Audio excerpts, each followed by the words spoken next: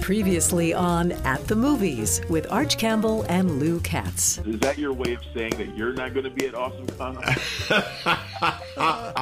My Jar Jar Binks costume is at the dry cleaners. Oh, Arch, you got to update your references, man. I mean, come on. Hello, I'm Lou Katz, and now, ladies and gentlemen, yeah, exactly who?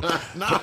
The man who's been called a Washington institution. Really? And sometimes actually belongs in one. We pulled him out, though, for this special podcast. The one and only Arch Campbell. Thank you very much. And here with Lou Katz, the institutional radio voice of D.C. for what, almost 50 years? Yeah, close to it. Long time. Yeah. And you and I worked together on Wash FM. Yep. So here we are together again.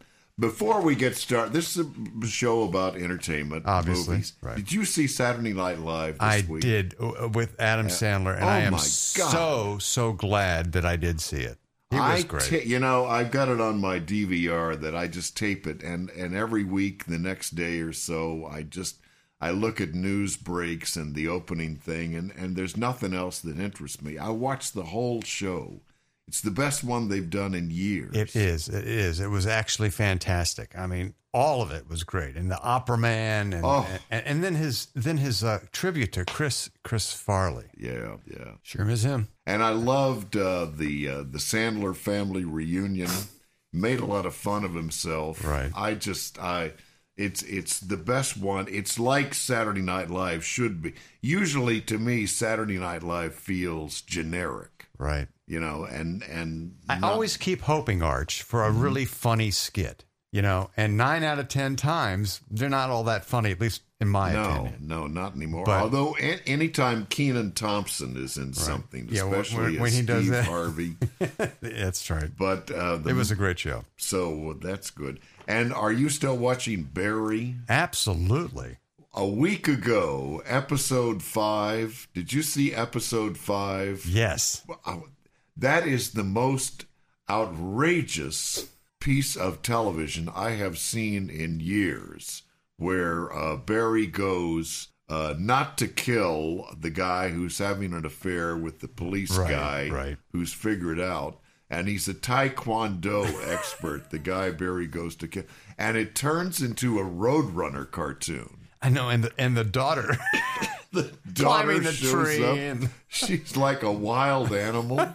I've never seen anything so wild in my life, and I'm a big fan of Barry. Yeah, I can't wait till Sunday nights roll around. We got a lot of movies to talk about this week, including Detective Pikachu and The Hustle with Rebel Wilson and Anne Hathaway. And I've invited one of my favorite guys to talk movies with us. Do you know Jason Fraley? I have never met Jason, but I certainly know of him over at WTOP and admire his work, and a great guy. He's now the entertainment editor. He started as a producer there, and he's also an adjunct professor of film at American University.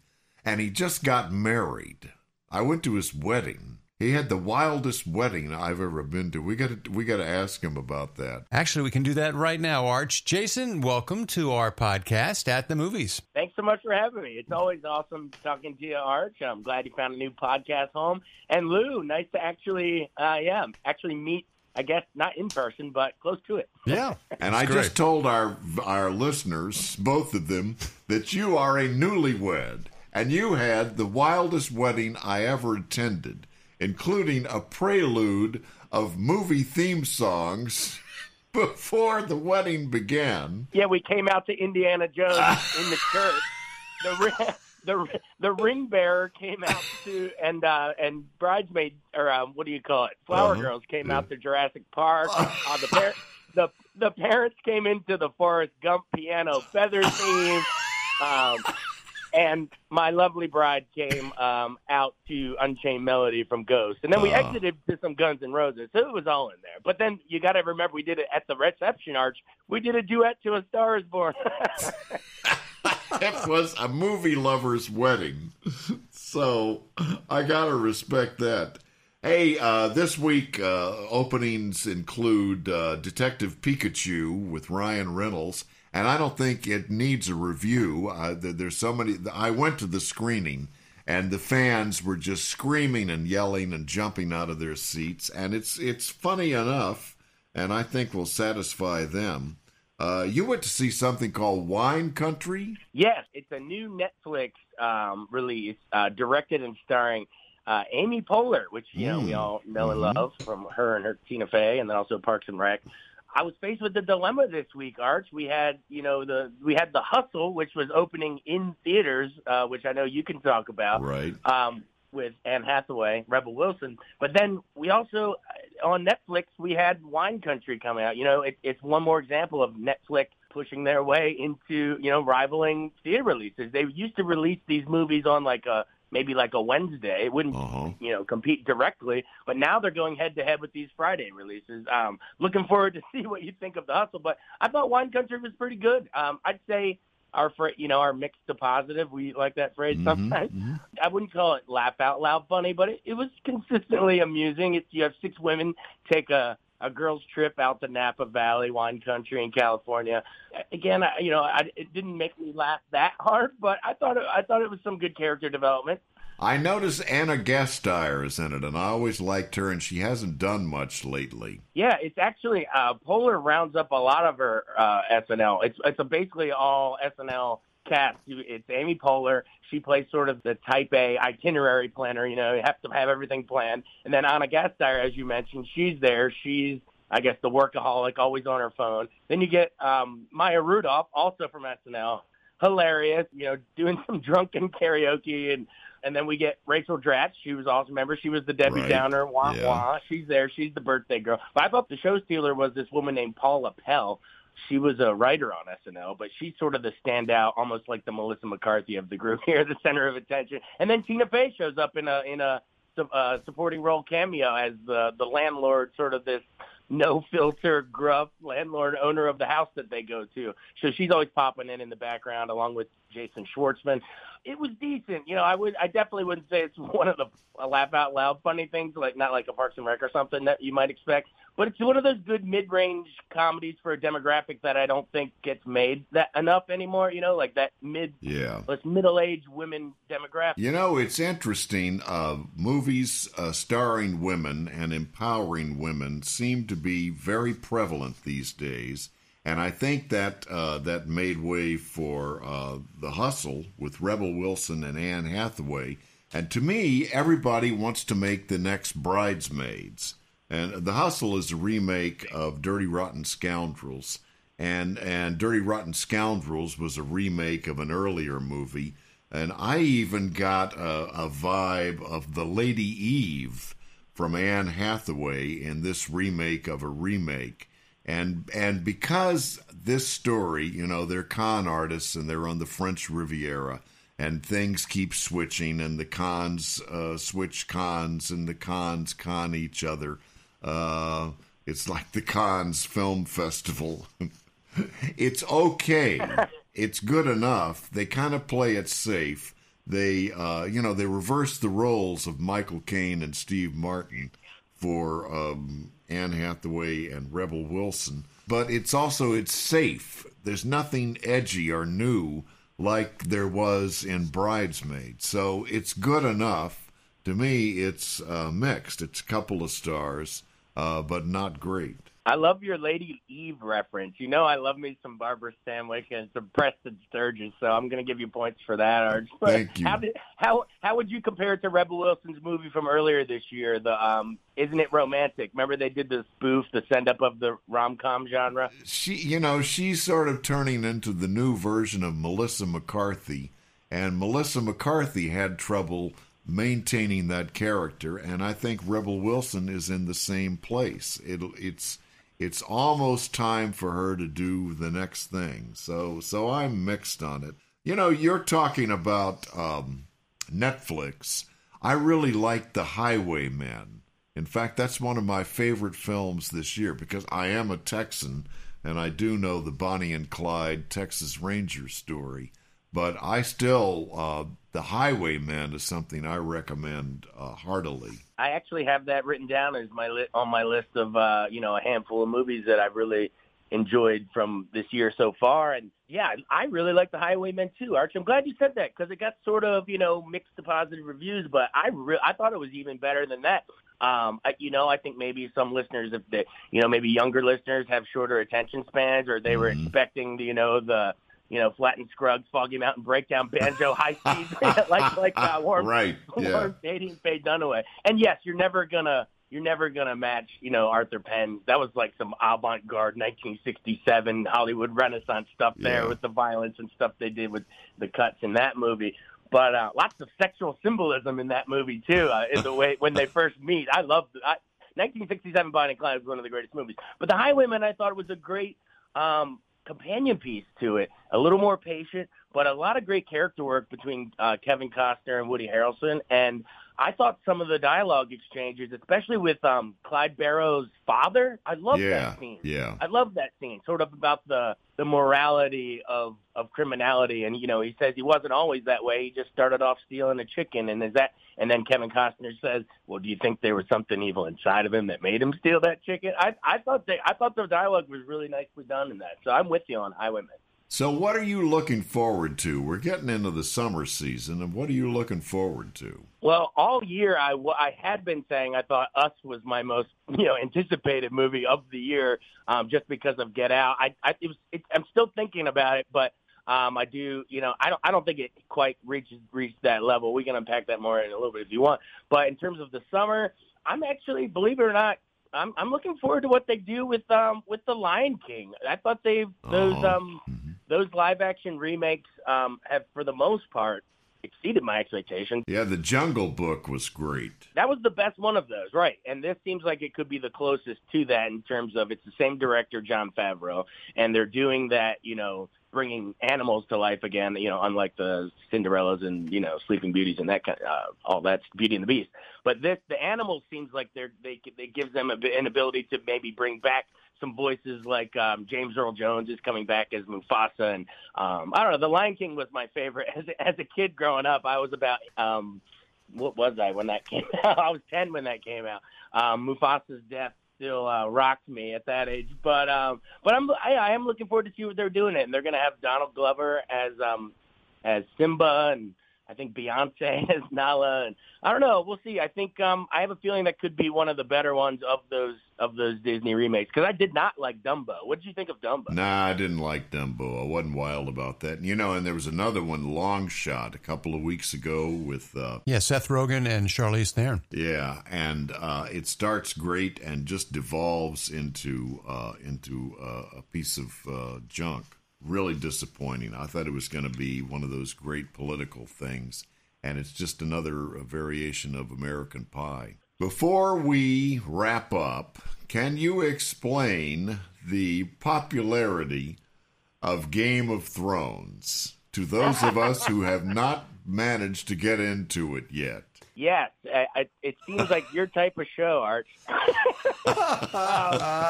No, I'm with you. I originally didn't think it would be, dragons and all that kind of thing isn't typically my bag either. Usually that fantasy drama or that genre. I love fantasies usually if they're more of a magical realism set on Earth, like, Field of Dreams or a Groundhog Day or a Wonderful Life. Like if the fantasy element's based in reality, that's more my bag usually. But these other worldly stuff I'm usually not into. But that said, I finally gave this show a shot. I was a couple years late into it, I think. And it really hooked me. What hooks it for me is all of the different character development. You really are rooting for all the different it's like political intrigue to see who's going to end up on the Iron Throne and who's, what angle is this character working? Is Cersei going to undercut this character? Is Tyrion going to work his way up? Is it a cross between Lord of the Rings and politics? House of Cards? Yes, definitely. Or you could say some of the Shakespearean stuff, Macbeth, or I would almost say it's almost like Braveheart. I think the show has two audiences, those that like the medieval Braveheart kind of stuff, or those that like the Lord of the Rings, dragons and White Walker zombies and all that stuff. I'm actually glad that they've gotten over the zombie White Walker stuff now, and now the final couple episodes here, it's left to deal with what the humans are going to do, who's going to end up on the throne. But to me, guys, Arch and Lou, this one is the one show where anyone could go at any time. In season 1, they whacked a character that you did not think. Like, imagine like Tony Soprano getting whacked in season 1, or Don Draper falling off the skyscraper in season 1 of Mad Men, or if Walter White died in season 1 of Breaking Bad. The audiences of this show were left, wait, what? Who's our main character? And it happened every season. People would get off. I think now that they've outpaced the book that George R.R. Martin wrote at this point. So now it's just HBO and the writers, the TV writers, figuring the fates of these characters in the final season or two here. And I do think it's devolved a little in the storytelling, a little bit into fan fiction. We don't want to see some of our beloved characters dead. We want an amazing number of them are still alive at this point, because I think they want them around for the finale. But at least I'd say at least a good 5-6 seasons there, anyone could go at any time. So I guess that would be my appeal. If you want to, if you think you can overlook the dragons, give season 1 a shot, because I don't think the dragons even come until season 2. So you might give it a shot, Arch. But you're running out of time, man. The finale's in like 2 weeks. Well, Jason, I will say this much about the only thing I really know about the Game of Thrones is a Starbucks coffee cup that was in last Sunday's show. To me, that's the highlight, because I haven't followed it. How did they miss? Yeah, what would you call that? A grande? I would call that a grande screw up, unless they actually did it on purpose. If you think, like a product placement, yeah, maybe. I think. Yeah, it's funny. So many people were complaining about how dark the lighting was in the previous episode, and when I finally saw the Starbucks cup, I said, "Well, we don't want to see that much." Hey, Jason, thanks for your time. Congratulations on your great movie lover's wedding, which I will never forget. And I hope you will come by and be on this show more often. Yeah, she's a wonderful wife, and it's a wonderful life. So, yeah, I'll come back whenever you want. That's Jason Fraley, and he's one of the really good guys in town. Lots of fun talking to him. Yeah, I love his work over on TOP. Hey, coming up, we're going to talk to a critic who wants to defend Showgirls. Remember Showgirls? Oh, yeah. And then we're going to hear from one of Washington and America's favorite mystery writers. I won't tell you who. It'll be a mystery.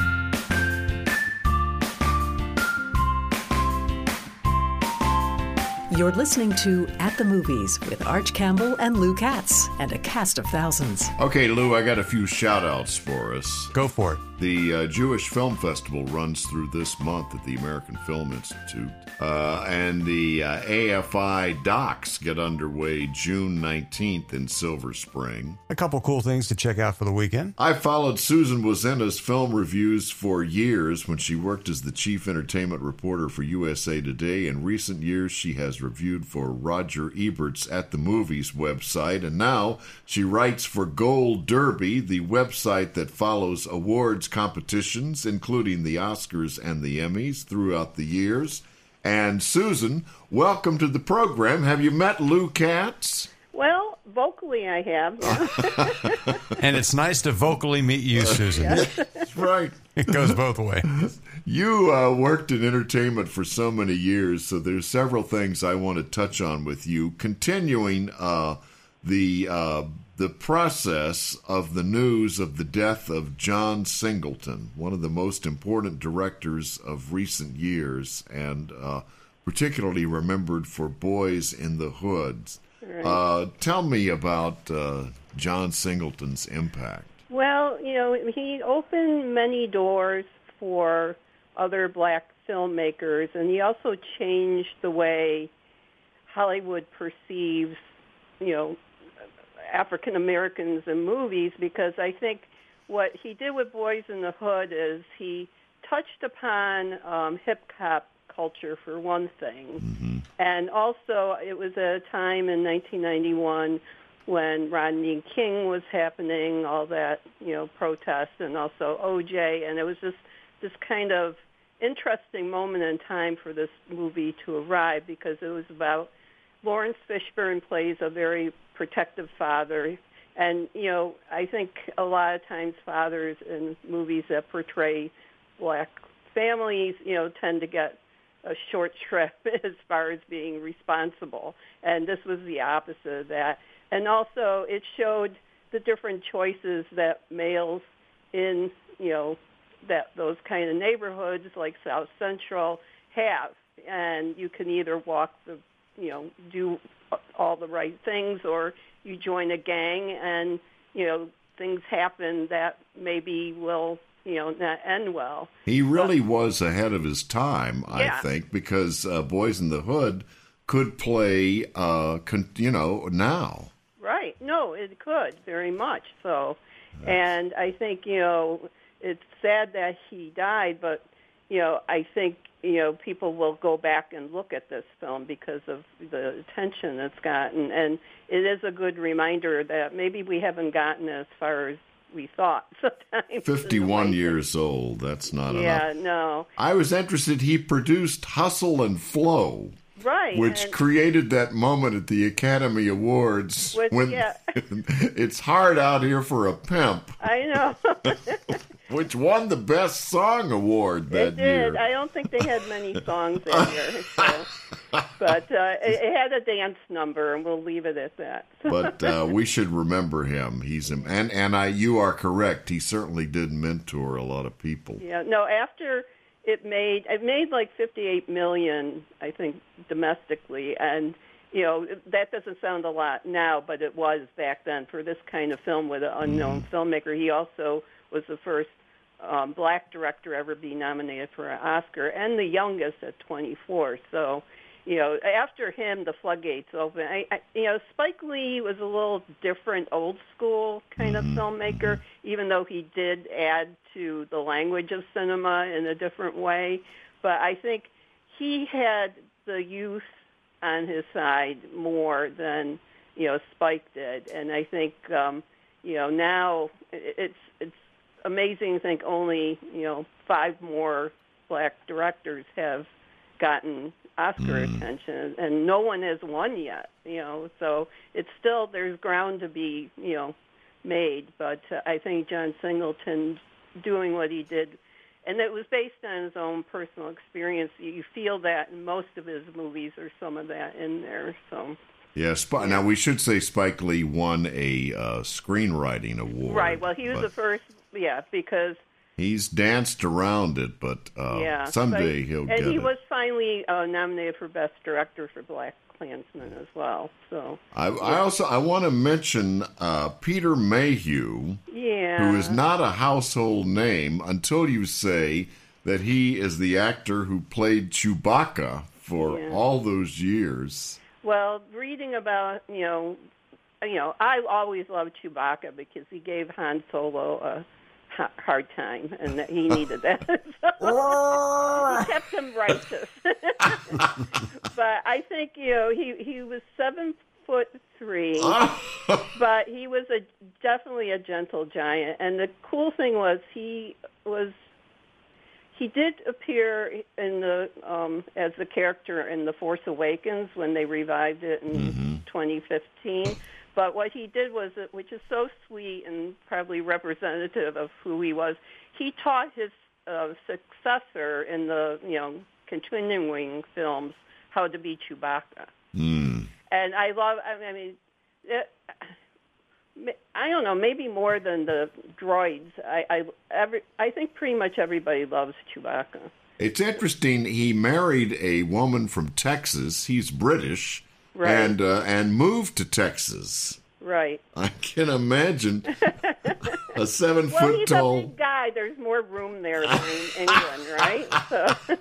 Now, speaking of room, you are part of an upcoming documentary on Showgirls, the infamous film that is now being re-looked at as possibly an empowering film. And tell me about that. Well, it's interesting. I got a call out of the blue from this guy who said he was making a documentary on Showgirls, and I wanted to tell him, I was never a showgirl myself. But the reason why he called me was that back in the day, I wrote one of the few kinder reviews of the film because I remember just sitting there watching it with my colleague Andy Seiler. We got our own screening from MGM. And at a certain point, when they were in the pool with the dolphins and they started squirting water, I just lost it. I go, okay, I get this film. But here's the thing. I mean, the women are so in charge in that film. The slams against it, I mean, it's over the top in a way that no other film, I think, has been over the top. But I think, if you look at it again, there's something going on there between the women because for me, they're in charge. I mean, Vegas, people don't pay, to see shows in Vegas for the men necessarily. There are the Chippendales and all that, but, the women run the show. And without the women, it's not going to happen. So, and it's a campy and, kind of too much, but, I mean, I love Gina Gershon especially in that. Yeah. And so, the documentary, I did see it. I mean, I just talked a little bit about my review and all that. It's weird when you go back and have to read what you wrote about something. Do you think that a lot of men knocked Showgirls because we were embarrassed about the extent of the nudity? I mean, it was basically 2 hours of nude women. Yeah. A lot of nipple action there. but here's the thing.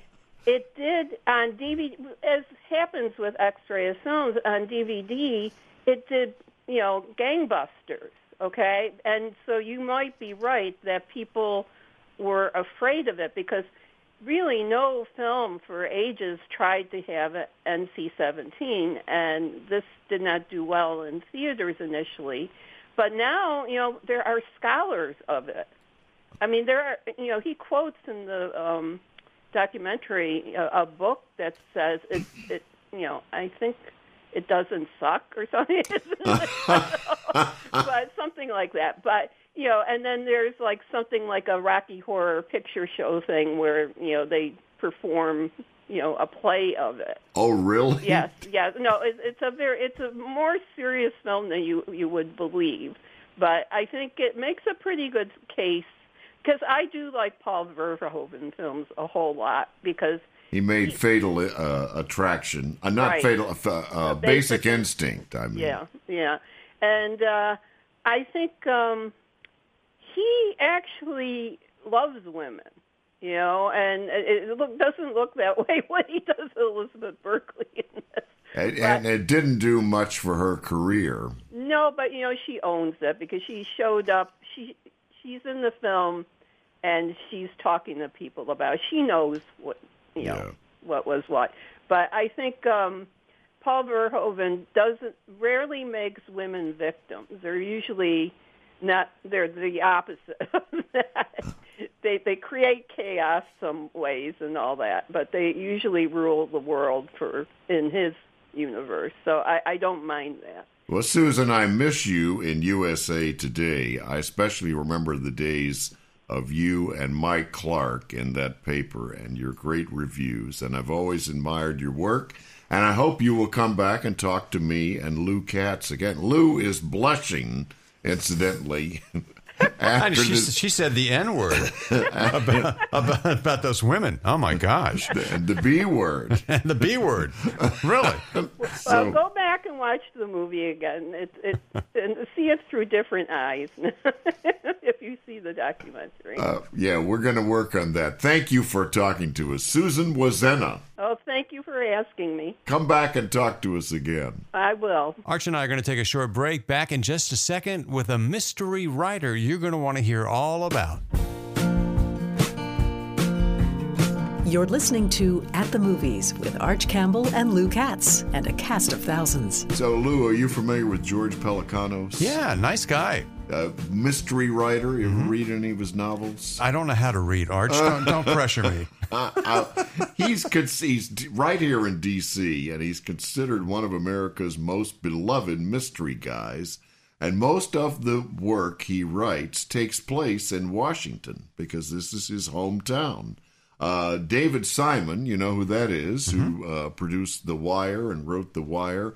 He read one of Pelecanos' books and invited him to work on The Wire. And then he went on and worked on Treme and the current HBO series The Deuce. Now George Pelecanos has put his stamp on a movie entitled DC Noir, which includes 4 stories of non-political Washington. There's a femme fatale and an old-school cop and a couple of stories of drugs and death. I spoke with George Pelecanos after a screening of DC Noir at FilmFest DC. I congratulate you because you made a movie about Washington and you did not show the White House, the mall, or any of the monuments. Yeah, we totally avoided that. And that's the point, isn't it? Yes, it is. We wanted to, shine a light on the city that people don't see, and mainly the people that are ignored, usually in film and literature. Most of the stories, obviously, that are in Washington are about the government or the Pentagon. And having lived here my whole life, I recognize that. People have been here for generations, and they're not impacted at all by that. They just go about their lives. Yeah, there's an entire different community. To me, Washington is a series of little communities that are never downtown. They're never connected to government. That's right. And, all the hysteria about the current administration that's nationwide. And I think people here sort of shake it off. They know that the wind's going to pass through, and it will, and we'll still be here, making it. Great cities, it seems to me, often attract a writer who loves that city and who wants to share his or her love with it to the rest of the world. And if you don't mind, I sort of view you that way with Washington. What is it about Washington that makes you love it? It's true. I spoke a little bit earlier with the Q&A tonight, but when I was working for my dad in the late 60s, 1968. At his diner? Yeah. CF Folks? It's CF Folks now, but it was called the Jefferson Coffee Shop when he had it. And where was that? On 19th between M&N, right next to the Palm. My job for him was to deliver food on foot around the city. He'd give me, they'd put a bunch of brown paper bags in a big box, and I'd take off. And what a time for a kid to be out. It was right after the riots. It was around DuPont Circle, so you had the hippies. It was a very exciting time in Washington for a boy to be walking around the streets. And I really fell in love with it and everything about it. But I always wondered why nobody really wrote about it and why it wasn't in the movies. Not the city that I saw or knew. It never showed up in films. You wrote DC Noir a while ago, but now this film is out. When will we see this in wide release? I think we will probably try to make a streaming deal, which, believe it or not, is a win now. It's the place where when you used to review independent films in Washington or foreign films like Godard and Truffaut and all that, that isn't happening anymore. But it is happening on your TV screen at home. Yeah, it's amazing. And, so you want a lot of eyeballs, you want a lot of people to see your film.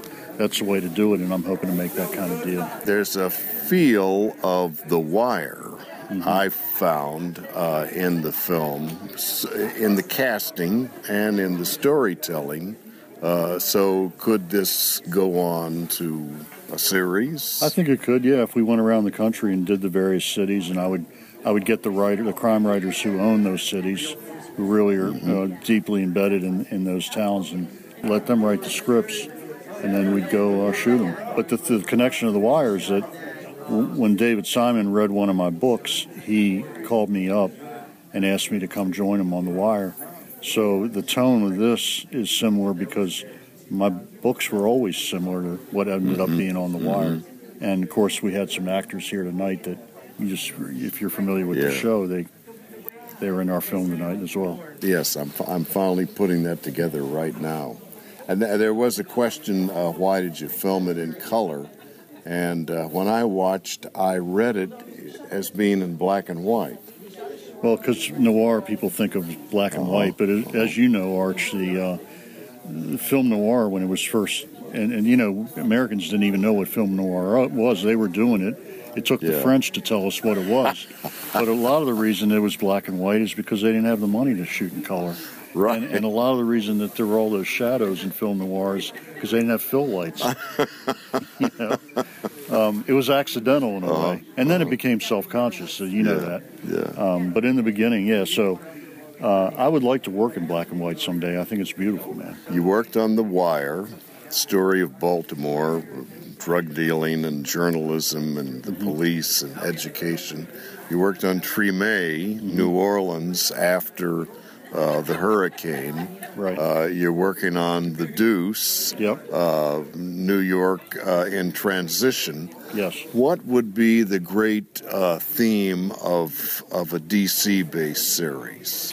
My passion project that I fully intend to try to make is based on my book Hard Revolution, which is about the 68 riots. Mm-hmm. That's the big event in Washington history that changed everything. And the way I would do it is it would be a working class, a black working class family in D.C. who are caught up in this huge civil rights event, and their struggle to, they're not people who are going to change history. So how do they adapt to everything? And I think I've got the story in my head, and that's the one I really want to tell. I can't wait. And he is hoping for a streaming deal for this. Cool. So that's where the money is. And no kidding. Hope it happens. What's on your mind right now, Arch? Hey, Lou, what is our email address? What's email? Are we getting any emails from anybody? Yeah, from the bill collectors. We get a few. Got from some Pepco and Washington Gas. Our email address here with Hound Radio is arch@houndradio.com. Oh, Arch at Hound Radio. And if you'd like to reach me, it's Lou, L-O-O, @houndradio.com. How come it's L-O-O and not L-E-W? Oh, gosh. I can make a very long story very short. When I was working at NBC back in the mid-'70s as a NABET engineer in the local radio division, we had put some memo on one of the elevators about some I don't know, we were doing some party or something, and I had signed my name on it, and we just sort of taped it to the wall of the elevator. And then one day I come back like the next day, and somebody had put a big X over it and wrote L-O-O. Really? I'm going, oh, like a bathroom? Or somebody's making fun of me? And it's just sort of stuck. Really? Yes, and that's how that occurred. So I think I was there before you. I got there in 74. Yeah. On Nebraska Avenue. Well, I came in the fall of 74. Oh, and I used to go downstairs and hang around. They had a basement studio. Right, all of that. So Willard would go down there and do his record show. That's your LOO story right there. I got an email from Alex Pleat, who said he listened to the inaugural podcast in March, and he liked our high-quality recommendations, and he wants to recommend Black Sails, which he watched on Stars as a great series, and he also wants to know if we've seen Broadchurch starring Olivia Colman. So there you go, Alex Pleat. And if you're listening and you get this, and it's Arch at Hound Radio. Arch at HoundRadio.com. Lou at HoundRadio.com. Wow. If you got something you like, tell us. Thank you, Alex, for that inaugural email. It's our first email. Thank you. So let's see. On this episode, I thought Longshot stunk, and Detective Pikachu will probably have a big audience because a lot of fans, and they were jumping out of their chairs at the screening. The Hustle, I thought, was just okay. We like Saturday Night Live with Adam Sandler and Barry. And at the movies, I still think Gloria Bell is the most fun I've had in a long time. Wow, you like that one? Yeah.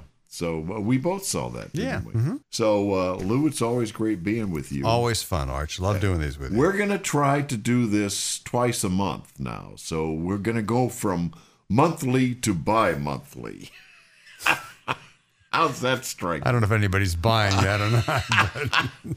And we're going to have a Memorial Day weekend special Yes. coming up in a couple of weeks. So look for that. Yep.